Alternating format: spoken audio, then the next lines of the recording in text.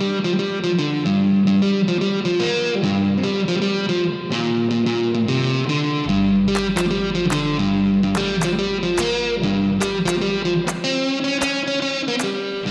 and welcome to Two for None, your favourite cricket comedy podcast. My name is Patrick Cullen and I am your host.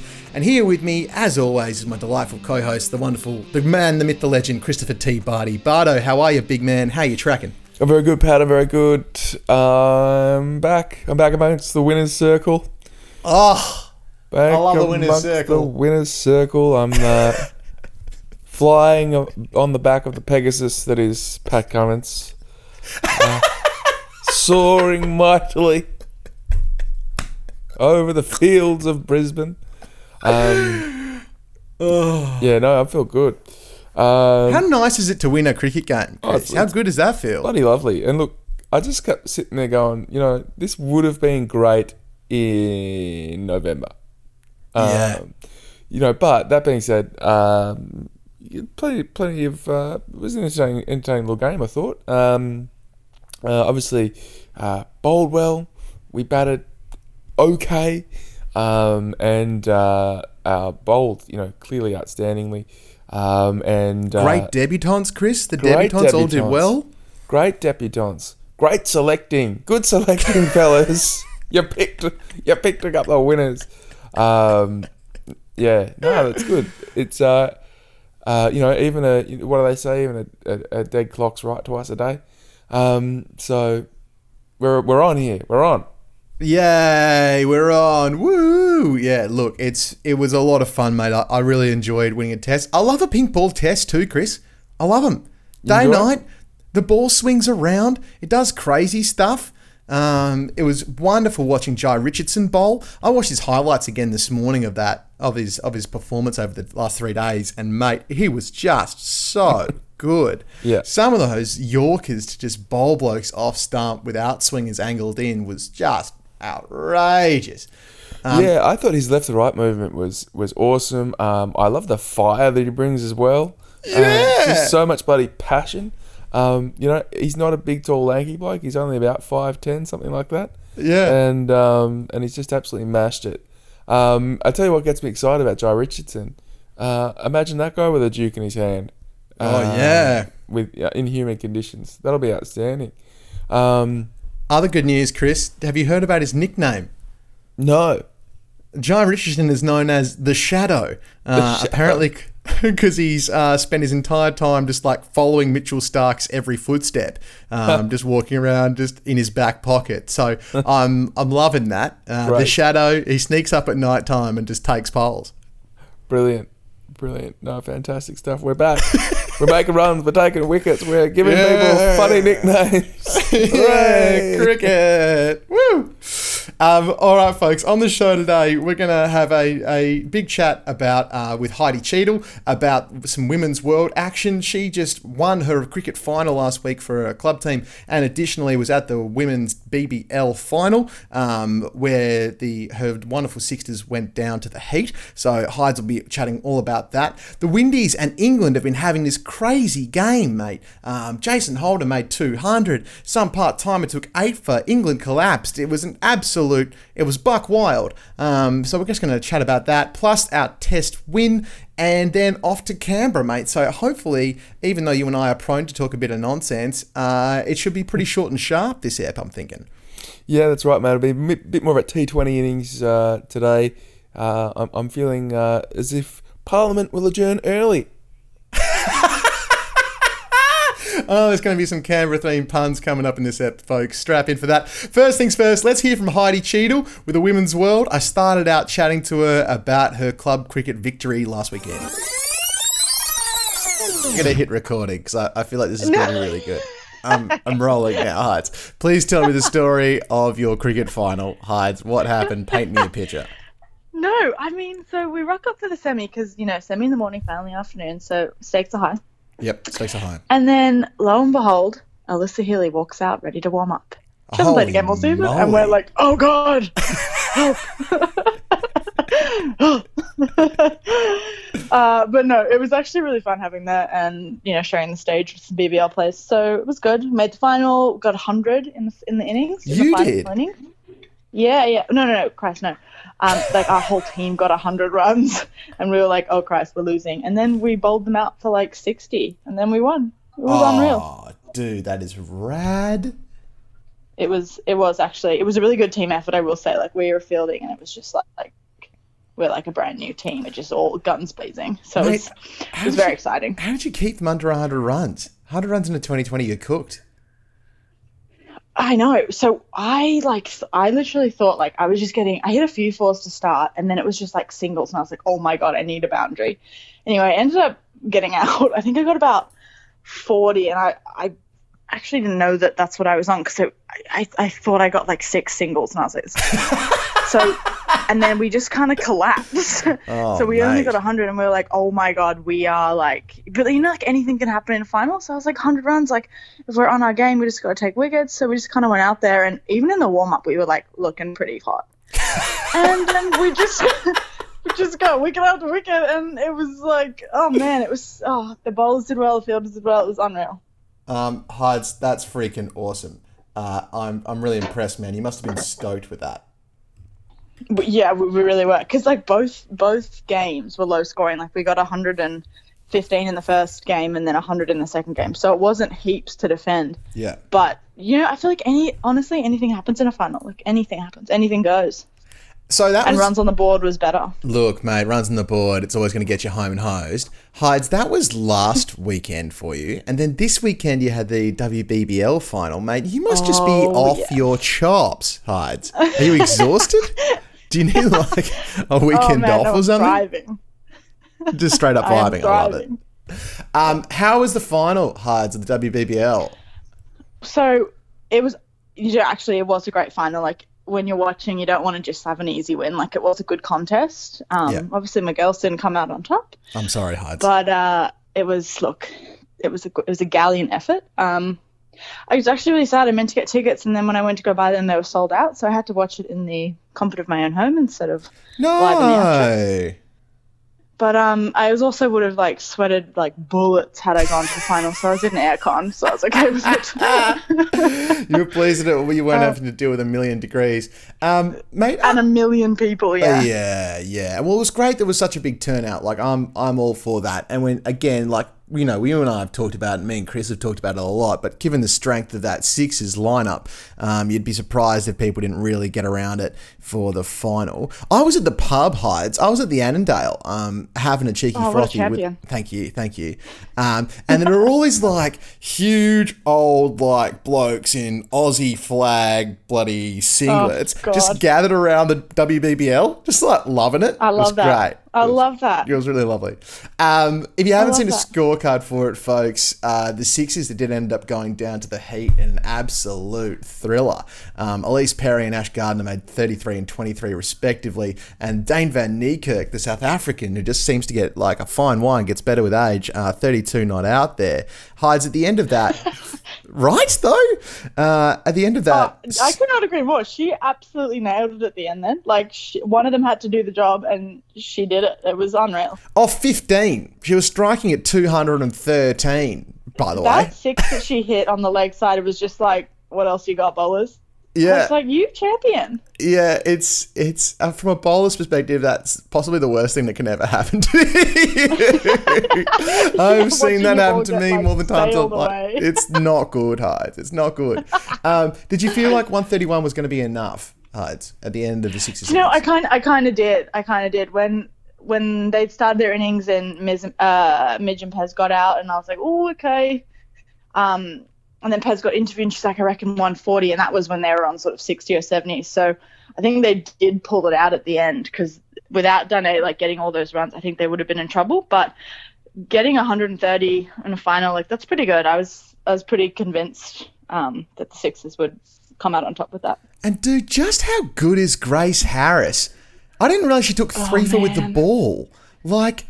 And it was so heartbreaking the way she got out. Like, she so didn't deserve that. But you know what? She took it like a champion, and it's all about attitude, man. Like she was like, oh look, there'll be another time. It's not my like, but she's like, the girls still have it, and she was right, man. They did have it. Beth Mooney, like, good for you. Yeah. She looked like she was dying, like it was 1,000,000 degrees, but when she was playing her shots, like her decision making wasn't affected. It was all class. Like it was just a brilliant innings. Apparently, she was really quite sick as well, Hides. Yeah, she was struggling. You could see between overs, like she was just on her haunches, and they brought out water. And I think she had a thing around her neck for. I think they did a drinks break after 10, so I think they brought like a cool thing around her neck. But I mean, she hung in there. Like she got 60 odd.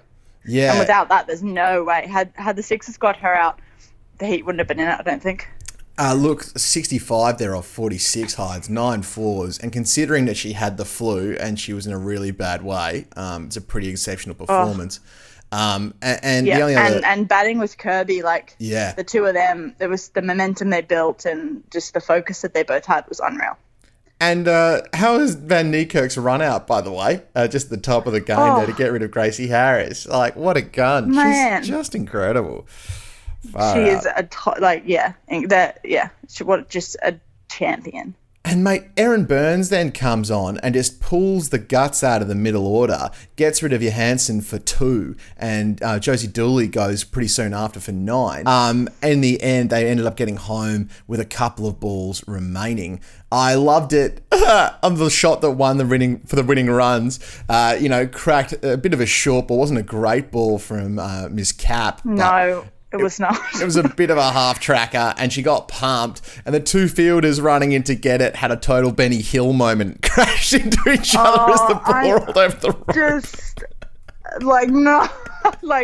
not a great way. Like go down fighting, go like collide and get a 4. That was brutal. Yeah, it was pretty sad. I will say, like the Sixers have been like impeccable. I think all season, like in the field, like, and at least Perry's catch in the final was incredible and like 100% what they needed at the time. But I think they might be a little disappointed. There were a few instances, missed chances, I'll say. Mm-hmm. But again, I feel like pressure of a final, they're only human. So, yeah, they won it 2 times before. Maybe it's time to share it around. Yeah, and look, man, like the Heat have been a real up-and-comer. I mean, Gracie Harris has been a revelation this WBBL season. I mean, I wanted to ask you... Yeah, and Sammy Jo Johnson as well. Totally. Sammy Jo Johnson's been gun. And Jess Johansson. Anyway, really a lot of talent down the order there. Hides, I'm starting to feel like Gracie Harris has to come into contention for the women's side in the shorter formats of the game. Do you feel like that's the case? And if so, who comes out if she gets in the side? Oh, yeah. I don't know if I could answer the who comes out, but I feel like she's... Like Grace, she's fit. She's got a great attitude and mentality about the game, which I think is not something that you can necessarily practice. Like she's got it, and I think she'll always have it. And me personally, I would 100% bounce off that energy, and that would bring me in a cooler state, I think. So I think she'd be a really good person to have on the team. But man, who knows? Yeah, I don't know who I could. I'm not in the business of yanking people out of the team, hypothetical or not. Yeah, no. Who am I to do that? Yeah, I hear you there, mate. I think that's pretty fair. Yeah, she's just been such a revelation, She came in and only played a couple of games and has done really well. She has played a couple of ODIs, I think, for the women's side, but like some really big scores, has been bowling well as well, and yeah, must be banging down the door. So look, Hides, you just got to be thrilled about the levels of talent in the women's game at the moment, mate. Given that we were at the end of the WBBL season, Hides, what are some highlights for you, mate? What sticks out in your mind when you think of this WBBL 04? Well, I think that it's such an exciting time. I think this is probably, as the BBLs go on, they just get better. I think there was so much talent, so many outstanding performances, so many team performances, that it's just such an exciting time to be a part of women's sport. I mean, even if you're not on the big screen, but watching it, being part of the community, it's all coming up. I mean, you said, there's a bunch of men in their Australia Day singlets, watching the women's game. Brilliant. Love that. Massive turnout. The game was a sellout. Everyone was just, it's such a great atmosphere. It's such a cool thing to be able to binge watch. Would you agree? I would heartily agree, Huds. Yeah, look, he ended up getting away with it there and won the day. Sixers obviously got the minor premiership. Hides, what happens now for women's cricket, mate? Is that the end of the ball game for a little while? Is there another couple of series comings up? Yeah, no, I think WNCL will still kick on. Yep. So breakers and all that. But yeah, I'm not sure. I also think these guys deserve a rest, even if it's 1 or 2 days of not even training, just kind of chilling out. That's a busy schedule through Christmas. It's a busy time of year. So, but I do think WNCL is still going. Yeah, you're absolutely right, Hides. Correct me if I'm wrong. No, I think it is, yeah. You're spot on. They're resuming again on the 1st of February. The Tasmanian Tigers versus the Western Fury, and the Victorian women against the Queensland Fire. So we'll just have to stay tuned for that, Hides. We might touch back in with you on the 3rd or 4th once those games are over, and get your thoughts, get your visions of all of that time. Be my pleasure. Thank you, Hides. That's what I wanted to hear from you. Mate, before I let you go, any final thoughts, pal? Any final thoughts on WBBL 04? Vibes, feelings, emotions, times? Oh, well, I think I'll just end it with, I actually don't really know much about Kirby Short, but when she spoke, and the way she spoke, and the way she gave credit to the Sixers, and Elise Perry in particular being the first woman to get 2,000 runs, actually the first man or woman to do that. Just like a tribute to everyone. And even when Elise Perry was speaking, it was so well done and thoughtful. And, when Pez was getting presented, she's like, I'll give you time, talk about yourself. And the first thing she said was, actually, no, I'm just going to thank the crowd. And it was so genuine. And it's just, I don't know, they're really good cricketers. They're really good. It just looks like they're really good people. It makes sense that those guys are the leaders, because they've got, armies and armies of children looking up to them. So it's really, really nice. Hides. I love it. Thank you so much, pal. I will talk to you again in a week or so. Okay. Thanks, mate. See you later. Bye. Thank you, Hides. As always, a pleasure to have you on the pod. It's great to have her back in the room, Bardo, after a bit of an absence. Bit of a lack of Hides in our life last couple of pods. A bit of a lack of Hides in our lives, but good to have her back, and lovely to hear she's having a bit of success on the field as well. It's about bloody time someone on this podcast runs something. Yeah, for sure, Chris. I wasn't going to mention my 3 overs, 1 for about 60 that I bowled last week, but here it is. Good work, PC. Well, if it makes you feel any better, after about 4 years of playing Don Bradman cricket, my player, who bats 7, bowls right arm, fast medium, I'm now a very good chance of being selected for an England county team.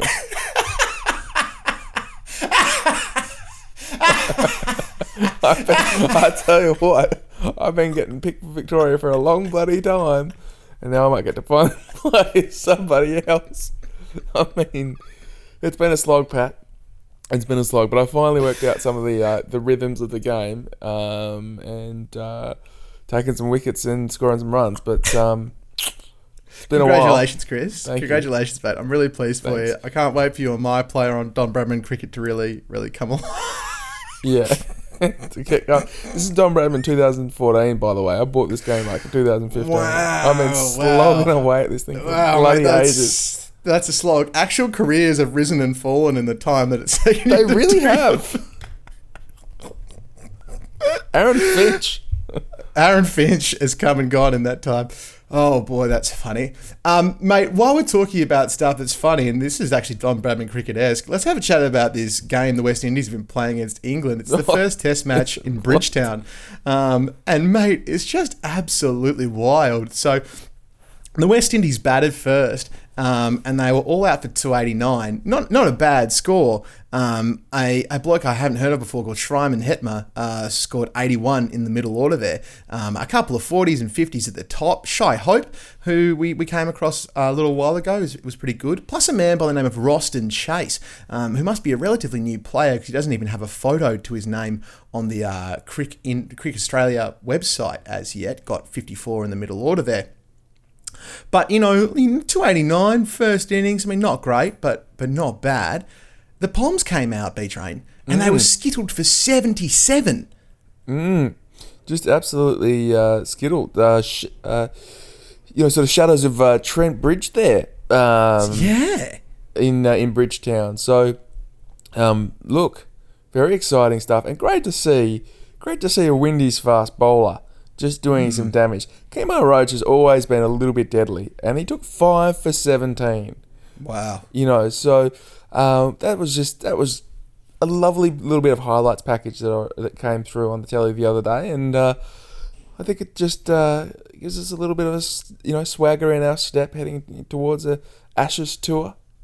Well, yes, Chris. Actually, I hadn't even thought about that. I was more thinking about, like, you and I have been a bit down on the Windies for a little while, Chris, because they've been struggling with performances. And they've been struggling with player management. They've been struggling with a whole range of things. But it's great to see them come back, Roach got that 5 for, obviously. Jason Holder got 2. And it's really nice to see West Indies fast bowlers blasting out teams. Like, that makes me happy on the inside. But the talking point of this whole thing, B-Train, for me, comes down to the second West Indian innings, right? So they got pretty rolled. Stokes and Ali really tore apart the top order there. You got scores of 24, 33, 3-1, duck, 31. And all of a sudden, they're 6 for. They're, Spudder? They're sort of 6 for 120. Yeah, 6 for 120. They were even in worse shape, actually, at 5 for 61 before the wicketkeeper Dowrich came to the crease. And things were looking fairly dire, Pat. Extremely, Bardo. And then all of a sudden, Dowrich and Holder got together, and Jason Holder, batting at number 8, scored 202 not out. 202 not out. Incredible. Batting at 8. Incredible. What is that?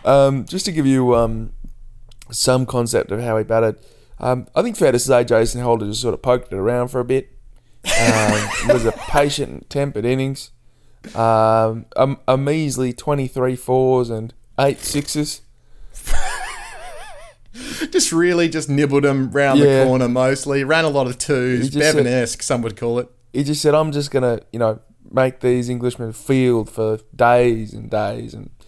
But I'll tell you what, 202 runs off 229 deliveries at a strike rate of 88. Bloody incredible. Mate. I tell you what, if ever there was a captain's knock, that was it from Jason Omar Holder. There's captain's knocks, and then there's coming in at 6 for 120, and when you leave the crease, it's 6 declared for 415. Like that's a pretty severe turnaround. Amazing work from Jason Holder there. I mean, I've always thought of him more as a bowler who could bat a bit, as opposed to the other way around. Well, I'll tell you what, all of a sudden, his test career statistics don't look too bad. That 202 not outs increased his average to 33.8, and his bowling average is not too shabby either, with that 28.29. So he is a genuine all-rounder there for the West Indies at the moment. And I believe he's just jumped the tables and taken over Shakib Al Hasan as the number 1 ranked all-rounder in the world. So credit to him, mate. A couple of wickets and then a 200. Like that's. I mean, you can't ask much more from number 8 than that. No, you cannot. And as I said, absolutely magnificent captain's innings there from Jason Holder. Really set up the game nicely for the West Indies. And massively. And England came in the second innings and performed a lot better. Rory Burns has been a classy performer, made 84 at the top of the order there. A couple of other notable scores, mostly around the 30s and 20s mark, because they were taken apart by Roston Chase, who I mentioned getting 80 in the first dig. Now, Roston is... I would think of him more as being a part-time bowler. He's classified as an all-rounder now because he just took 8 for 60 in that particular innings. I've got to be honest with you, Pat, before this test match, I didn't think about Roston Chase at all. Man, Chris, I didn't wake up in the morning being like, I wonder how Roston Chase is going. But I will now. Yeah, me too. 8 now. for 60 off 21 overs, 2.77. And look, Bardo, I watched the highlights package of Roston's bowling, and his bowling off breaks. And look, let me tell you, they were straight, Chris. They were straight. Yep. Just Lehman. Would you say Lehman-esque? I'd say Lehman-esque, Bardo. I'd say Lehman-esque. I'd say that Darren Lehman in his playing days probably had about 70 kilos on Roston Chase, who's a very slender man. But yeah, Lehman-esque, very straight, bit loopy. Just did him in flight. Well, I'll tell you what, mate. I think we need to put that highlights package of Ross and Chase up on the Facebook page. Yep, and I like also I think if we can find some footage of Jason Holder, we need a big shout. I'll tell you what, there's something about tail enders named Jason making 200 plus. Hey, you know, Bardo, you make a great point. There's a correlation there. You know, there's now 2 of them. So, do you think that Pat Cummins should change his name to Jason Sure. Cummins in the hope of getting a double ton? Well, somebody should. It's probably easier for Jai Richardson to do that. Yeah, 'cause he's already that's right. a J. I mean, he's already, some of the way there. Most of the way. He doesn't even have to change his signature that much, really. What do they call the monogram? Yes. Yeah, he wouldn't have to get his monogram changed. That'd be the same. Hey, look, that's going to save thousands. Yep, I think that could be a new thing. So you know how, like, when you're the new batsman in the team, you're often asked to field at short leg, square or silly mid off. I think every time you're a new fast bowler, you are legally required to legally change your name to Jason, just in case we need to make 200. All right, we're led to believe that's really fair. We're led to believe it makes you good. Chris. If you call Jason. Look, God knows we've got enough bloody Mitchells. There's Mitchells coming out of our eyeballs. So I think a couple more Jasons could really do the job. Look, amazing game there, and I'm going to watch the rest of this series with a lot of attention. It's great to see the Windies back on the board. It's also great to see the Poms lose. I might even get Tom Hawkey to check in with us in an episode or two and see how he's tracking, just in the lead up to the Ashes, just to get some good banter from Tom. B-Train, let's move on to this test, shall we, mate? Yes. Because we finally had a win, and I just want to revel in it, Bardo. Just revel in it. Give me your highlights. Give me your thoughts from a bit of an overview standpoint of the glory of this test match, mate. Well, I mean, first of all, as we said earlier, the selection decisions, it looks as though we got a couple right. I think the thing I'm most excited, to be perfectly honest with you, is in the first innings is the performance of Jai Richardson. Just looked absolutely fantastic, didn't he? Lots of fire, lots of energy. Those celebrations, Bardo. I love those celebrations. Bit of passion back. It didn't look like a hard slog to be playing cricket for Australia for Jai Richardson, and swinging it both ways, giving everybody lots of trouble. He's a bit of an X factor, I think.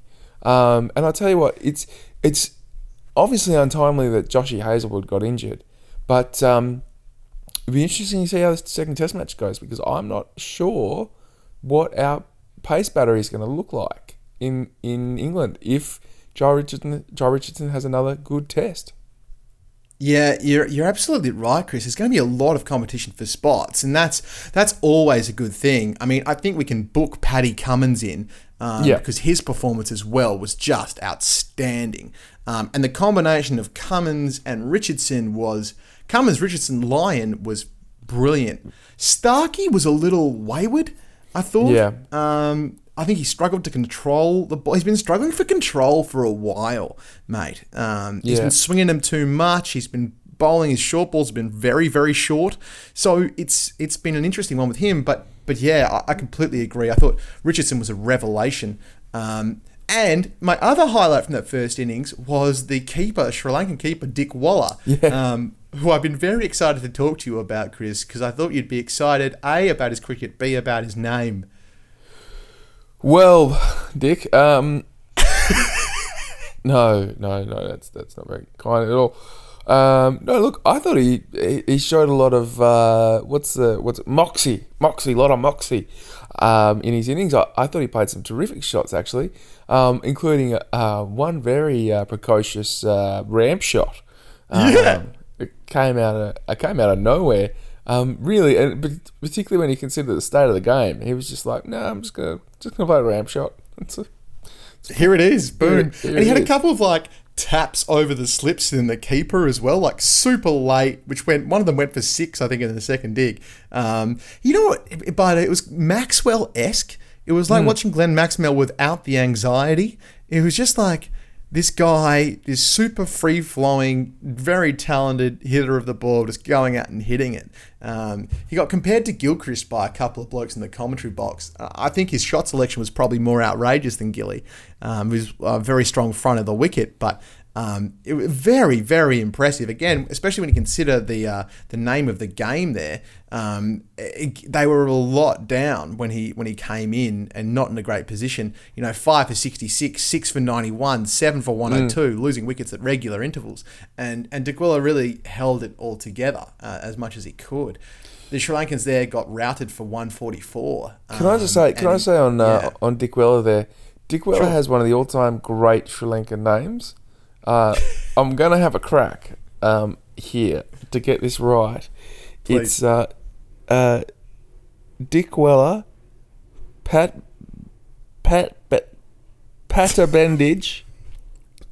Delantha, Niroshan, D'Quila. I think that was possibly the most Aussie interpretation of that name. I think I'm just going to stick with D'Quila. Yeah, I like it.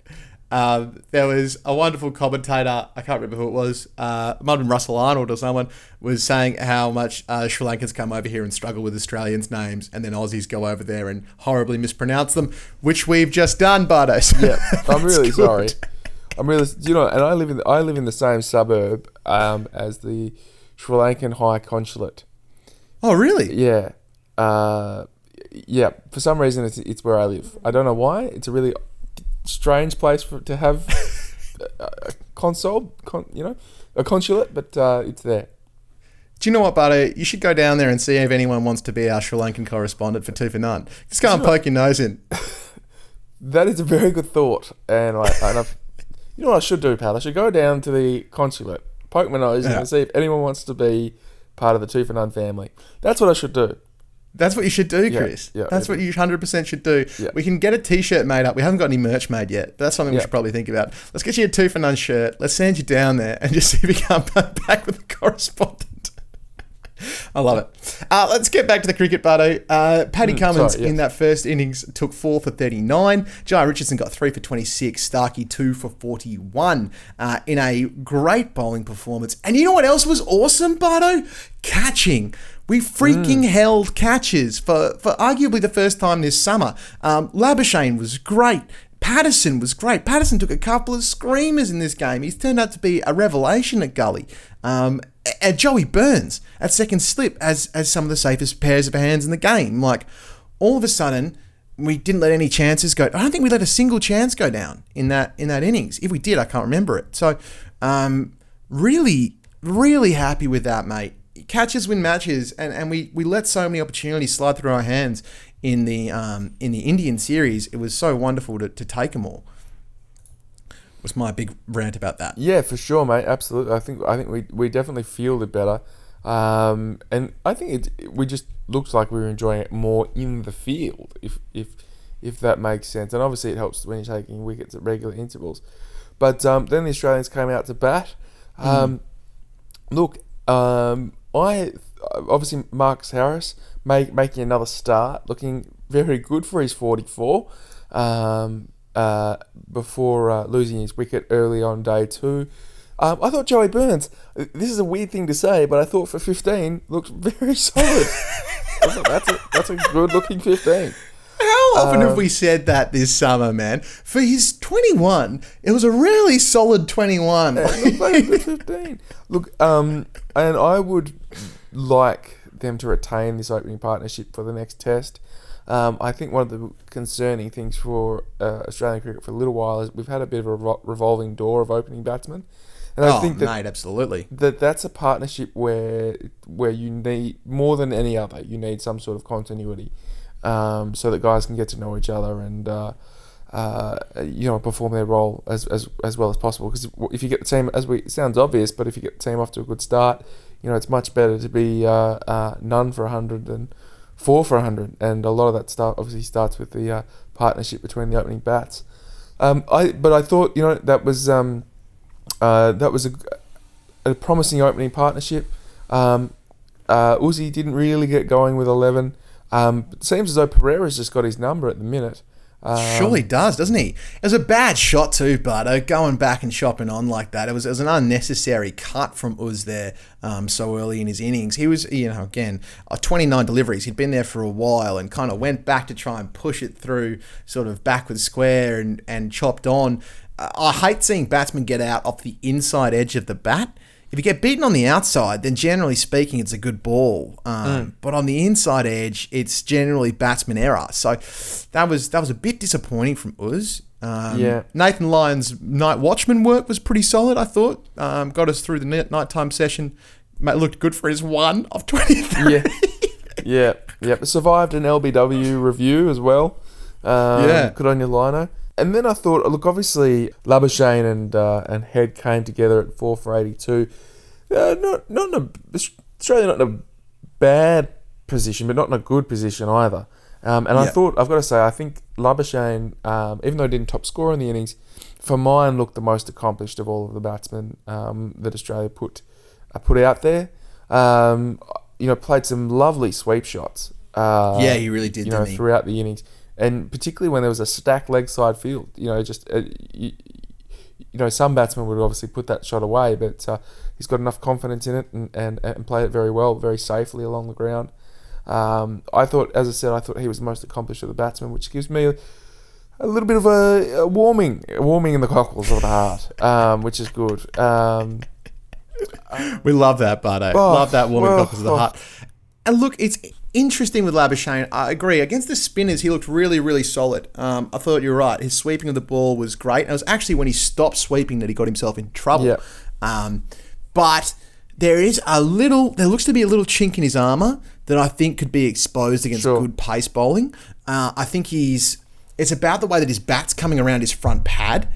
And there's just it's just like he's playing a bit out in front of himself, which can be corrected before the Ashes. And like before this Test match, Bardo, I wasn't a Labuschagne fan. In fact, I've been quite vocal in my who the hell is this bloke? How did he get in this side?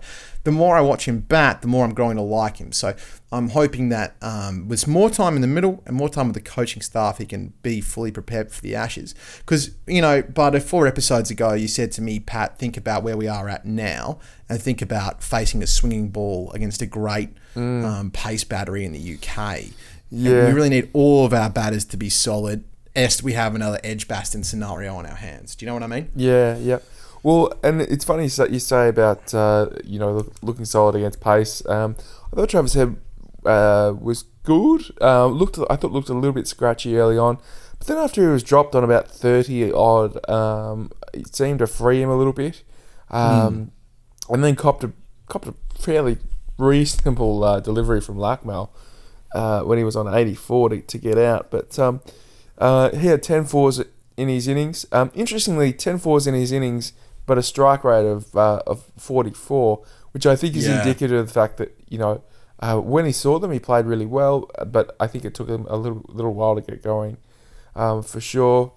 He's a really strong square of the wicket, Trav, and a lot of those fours came from the fact that spinners especially were bowling a bit short and a bit wide to him, which for Travis Head is money. Like, you put a ball out, he's like Philip Hughes-esque, do you know what I mean? Like, if anything's short and wide, it's gone. Between square and third man, forget about it. He'll take you to town. So, I thought that it's going to be interesting to see if the Sri Lankans tighten that up in the next test and whether he has the same amount of success there. And look, while we're talking about good, solid, low scores, Curtis Patterson, Bardo. Curtis Patterson looked great, I thought. Yeah, I thought it looked good too. I think you've also got to consider the time in the game in which he came in rather than than the runs he scored. Again, comes in with Australia. Second new ball. Nighttime, pink test. We all know that ball does a little bit more once the lights go down. Lakmal was hooping him. Humid Brisbane conditions. So look, I didn't mind his innings so much. So It sounds as though Australia's going to go unchanged in the next test, so it looks as though Patterson will retain his spot at number 6. This team is starting to take a bit more shape. That top 6 is starting to take a little bit more shape. I'm sure we'll talk about Stoinis in a minute, but as I said, it looks all right. Tim Payne will be disappointed with his outing, obviously a golden duck. Paddy Cummins on the other end of the spectrum, a not golden duck, a copper duck. 21 balls for a duck, yeah. Yeah, a pewter duck. Pewter duck, the lead duck. Cubic zirconia duck. But I wanted to mention to you too, do you know what Curtis Patterson's nickname is? What's that? They call him the Spoon. Because he's shaped like a spoon. He's got a big flat face and a long skinny body. Right. Very good.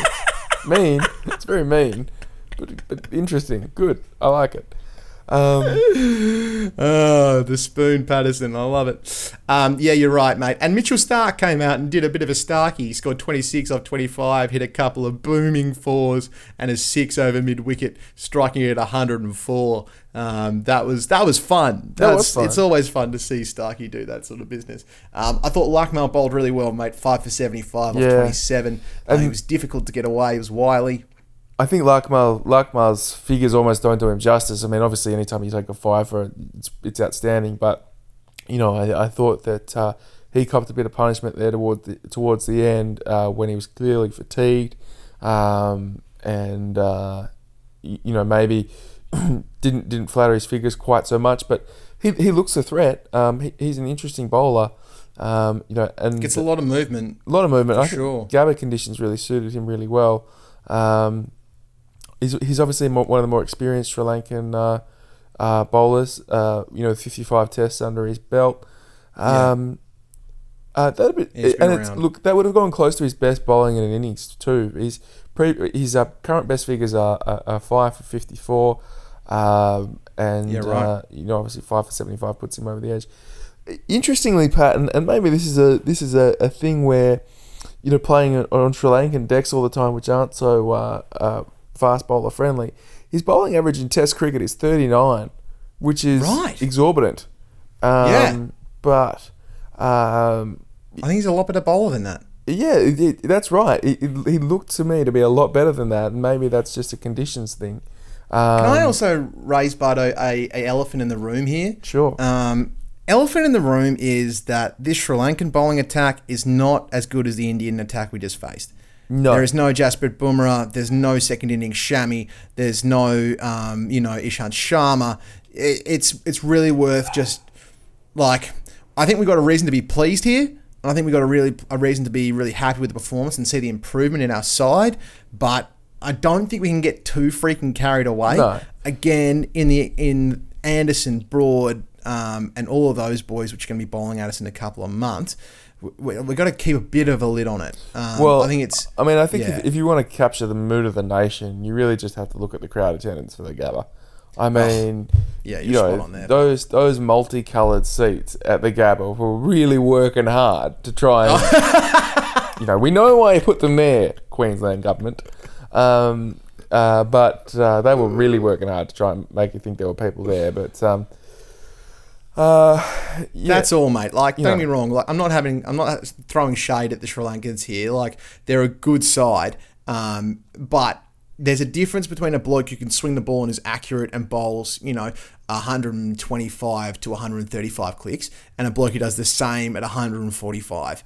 That real talented, super quick, fast bowler who can swing the ball, i.e. Jasprit Bumrah, had such an impact against us, and going to a guys who are a couple of Ks slower, and selecting probably a better batting side, I think really aided Australia here. I don't think presents the same level of challenge that we had against that Indian team. Do you think that's a fair criticism? Oh, 100%. I mean, I don't think anyone's going to sit here and say that Sri Lanka is as good as India.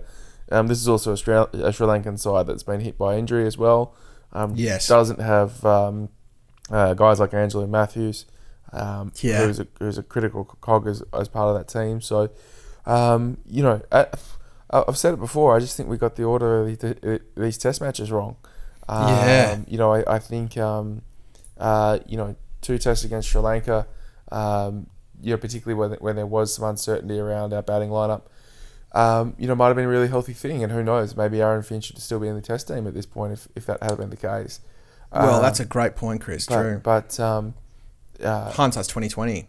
Yeah, well, I mean, and then you've got, if we're playing India at Brisbane, if you have India at Brisbane and Perth, then it's a slightly different scenario. And then if you've played India going into England, I feel like you've had a really, really good hit out. So I just think we got with the schedulers. I mean, obviously you've got to work with the foreign country coming in as well. The touring side, I should say. But I just think that this is more evidence of the fact that maybe we didn't quite get the schedule right. Yeah, I hear you there, mate. In the end, Australia ended up making 323. The two major scores there being obviously Labuschagne and Trav Head, who did really quite well. The Sri Lankans came back out for the second innings, and the second innings, Butto, we're going to call it the time of the Pegasus, the time of Cummins, because Paddy Cummins was awesome. Damn, he was awesome. If you haven't seen the highlights, folks, check them out. Paddy Cummins was bowling straight up fire. It was heat, Butto. 6 for 23 off 15. How'd you like me now? Painey got catches. Curtis Patterson took an absolute hanger at gully. Leapt far to his right, stuck the mid out, and the whole thing just held in there. Joey Burns had hands made of glue in the slips. Took 3 catches, I think, in that innings. 2 or 3 catches. Really, really good. And then from the other end, Jai Richardson was coming in, swinging them, taking out off stump, doing outrageous celebrations. It was a sight to behold. And to make Sri Lanka's life tougher, Kumara got injured, tore his hamstring, the poor sucker, and wasn't able to take part. Australia ended up winning by an innings and 40 runs on the third day of play. Paddy Cummins 6 for 23, obviously being the highlight there. Richardson 2 for 19, Nathan Lyon 1 for 17. And by the way, we haven't talked about Lyon a lot in this game, but the GOAT was exceptional, and if anything, he was bowling too well. He was just bowling grenades, and nobody could touch him. Yeah, he did look very dangerous, and I think he had a chance missed off his bowling. Was he either didn't quite get to a catch at first slip, or maybe grasped it? But he was getting a fair bit of hoop and bounce, and just looked, ever the mysterious spin bowler, which was fantastic. Just a note on Paddy Cummins too, mate. Yep, hit me. He's in 19 Test matches. He's taken 90 wickets at the minute, and when you consider how long there was between his first and second Test match, that's outstanding. Wow. Plus, so 90 wickets. So he's closing in on 100 wickets. If he has another performance like he did this week, he'll be there by the end of next week. That's hopeful, obviously, but he has an average now of 22.47, which is, right up there with the best, and at a strike rate of 47, which is equally outstanding. He's becoming just a genuine world-class fast bowler, and in so much as we have marvelled at the guys like Kagisa Rabada, and Bumrah, and those guys who are just mysterious. I would say that Pat Cummins is almost more in your Rocky Balboa mode. I'm just gonna stand here and beat you down. I'm just not going away. Maybe even Dolph Lundgren there, but Yeah. Well, it's I just think when you look at his stats and how they progressed over the last. Certainly over this summer, it's magnificent, isn't it? So, and a batting average too of 20 in Test match cricket, if you don't mind. So, pretty solid. I mean, it's become the summer of Pat, hasn't it? I mean, it's the summer of Pat, but we thought it was the summer of uncertainty, but it's the summer of Pat. It's becoming more certain. It's the summer of Pat, which you'll enjoy, of course. I love it, but I love the name association. It makes me gratuitously happy. Well, that's what I'm here to do, mate. But But I just think that's magnificent, really.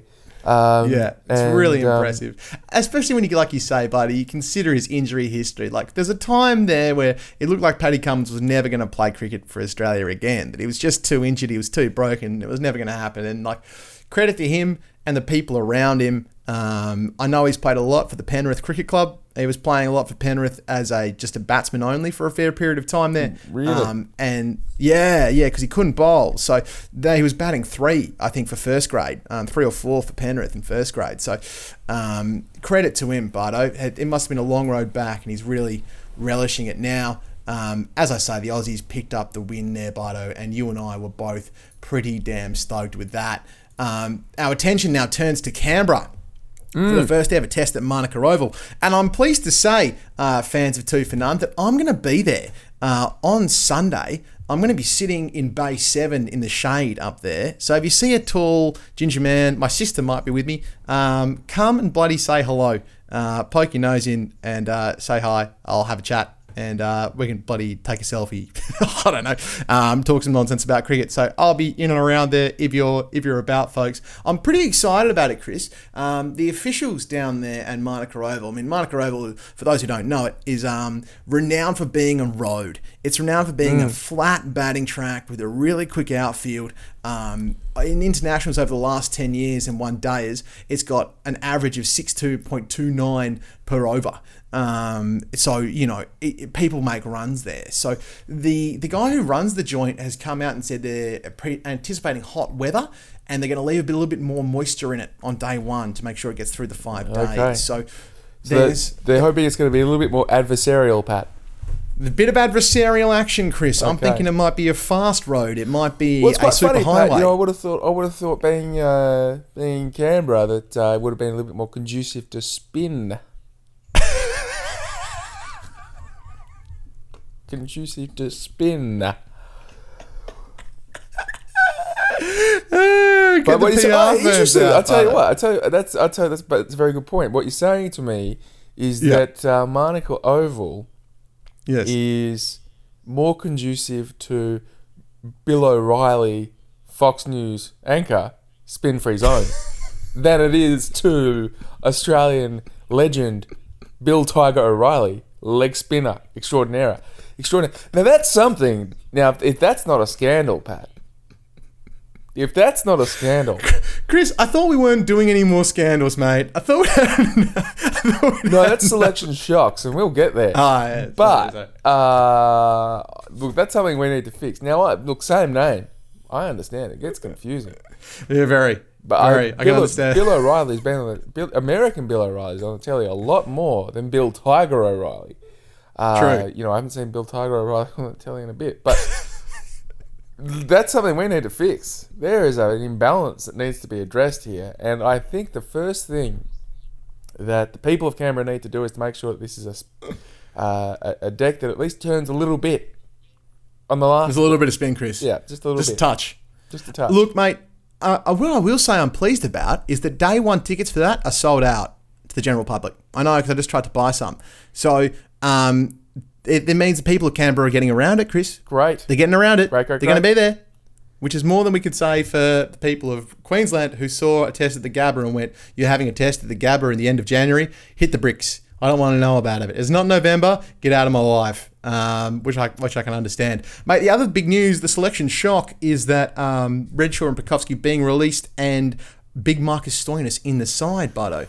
Pleased to know that Justin Langer listens to the pod, mate.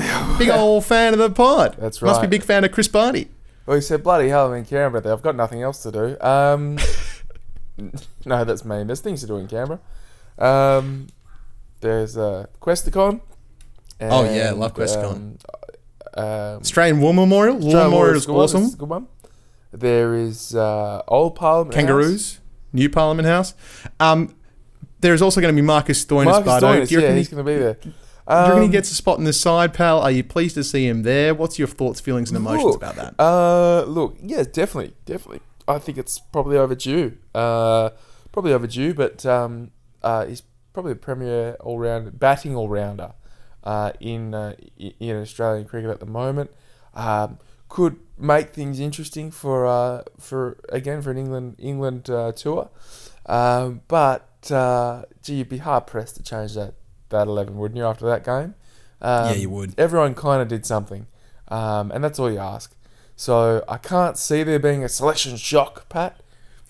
But we've got to the last test of the summer, and finally they said, "Look, we're going to put away the cattle prods. We're not going to shock you anymore. You've had enough. You look like you're starting to enjoy it. That's weird. Go home. Go home. No more shocks for you." No more shocks for you. Put it away. Take it easy. Yeah, look, I hear you, mate. Justin Langer has said that it's unlikely we'll see any changes. So I think it's going to be good for the Stoin to be in and around the squad, and I hope he gets on the plane overseas. B-Train, I think that's going to about do us. There was one more thing I wanted to mention, and I just wanted to mention it really quickly. A New Zealand media company put out an article this week saying that there's a correlation. This is from News Now in New Zealand.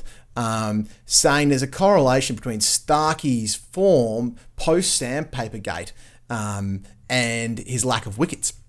Right. They're saying that before Sandpapergate, he'd taken 180 wickets at 27, and afterwards, he's only managed 21 wickets at 40, with best figures of 3 for 40. And they're just given some head scratching there, saying that maybe the sandpaper sort of action was more widespread than we would have liked to believe. They're just sort of throwing out a bit of a conspiracy theory, Bardo. And I just wanted to take a moment to nip that in the bud. And say that the reason that Starkey hasn't been bowling well isn't that he hasn't been swinging the ball, which is why you'd be using sandpaper on the ball to try and get it to swing more. Starkey's been swinging it fine. The reason he's got 21 wickets at 40 is that he hasn't been bowling well. You know, whether you're sandpapering the ball or not doesn't impact the fact that you're hitting a line and length.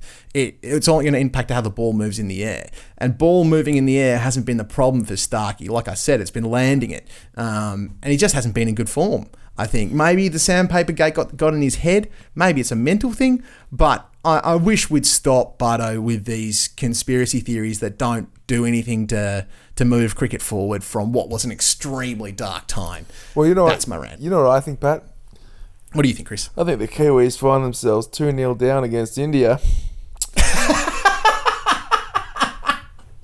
I think having been beaten by 90 runs and 8 wickets respectively, it's a little bit tough going, isn't it? Yeah. They're a pretty good team, India. Yep. They're pretty good. They make you look pretty ordinary. They do. So look, if I was in that sort of predicament, I'd be probably throwing around wild accusations to distract from my own state of affairs. But no, look, it's all positive, I think, here for the Australian cricket team at the moment. We head to the nation's capital. No doubt we'll be seeing, ScoMo and the other guys. Whoever our other current ministers are, who knows? I'm not sure who we have left in the government at the moment, but they'll be around. And there'll be the other things that are around in Canberra. They'll be around, but the main action will be at Monica. Maybe I'll be able to catch Clive Palmer just like sniffing around in one of his big yellow shirts. Yeah, he'll be there at tea time, that's for sure. No, that's mean. That's mean. We're sorry, Clive. That's mean. We'll stop being rude. Bardo, I reckon we should call it there, pal. Any final thoughts before we sign off? Nope, let's go. Let's go to the nation's capital. Let's go. Let's do it. Let's go. Let's do it. Let's get another bloody win on the board. Chris Barty, thank you for your company. Ladies and gentlemen, you're the best. We appreciate your time and your effort listening to the pod. Find us on Facebook, like our pages, give us a rating, a review, share us with your friends, do the deal, and most importantly, enjoy the Aussies when they go and take down the Sri Lankans at Monica. Thank you very much, ladies and gentlemen, and go Aussies!